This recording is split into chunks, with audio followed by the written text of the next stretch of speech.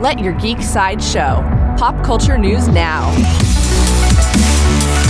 Hi, this is Andrew, and here are your pop culture headlines. Coming soon from Lucasfilm, Disney and Lucasfilm shared a new official trailer for Star Wars Ahsoka.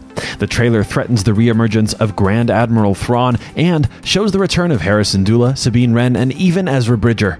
We'll see Ahsoka Tano fight alongside the Rebels when Star Wars Ahsoka premieres on Disney Plus on August 23rd. New from WB Discovery. WB Discovery released the first official trailer for Wonka. The film tells the wondrous story of how the world's greatest inventor, magician, and chocolate maker became the beloved Willy Wonka we know today. Wonka will premiere in theaters on December 15th. Coming soon from DC, WB Discovery and DC Comics released a new poster for the 4th season of the Harley Quinn animated series. The poster shows Harley Quinn, Poison Ivy, King Shark, and Clayface holding onto a spaceship designed by Lex Luthor.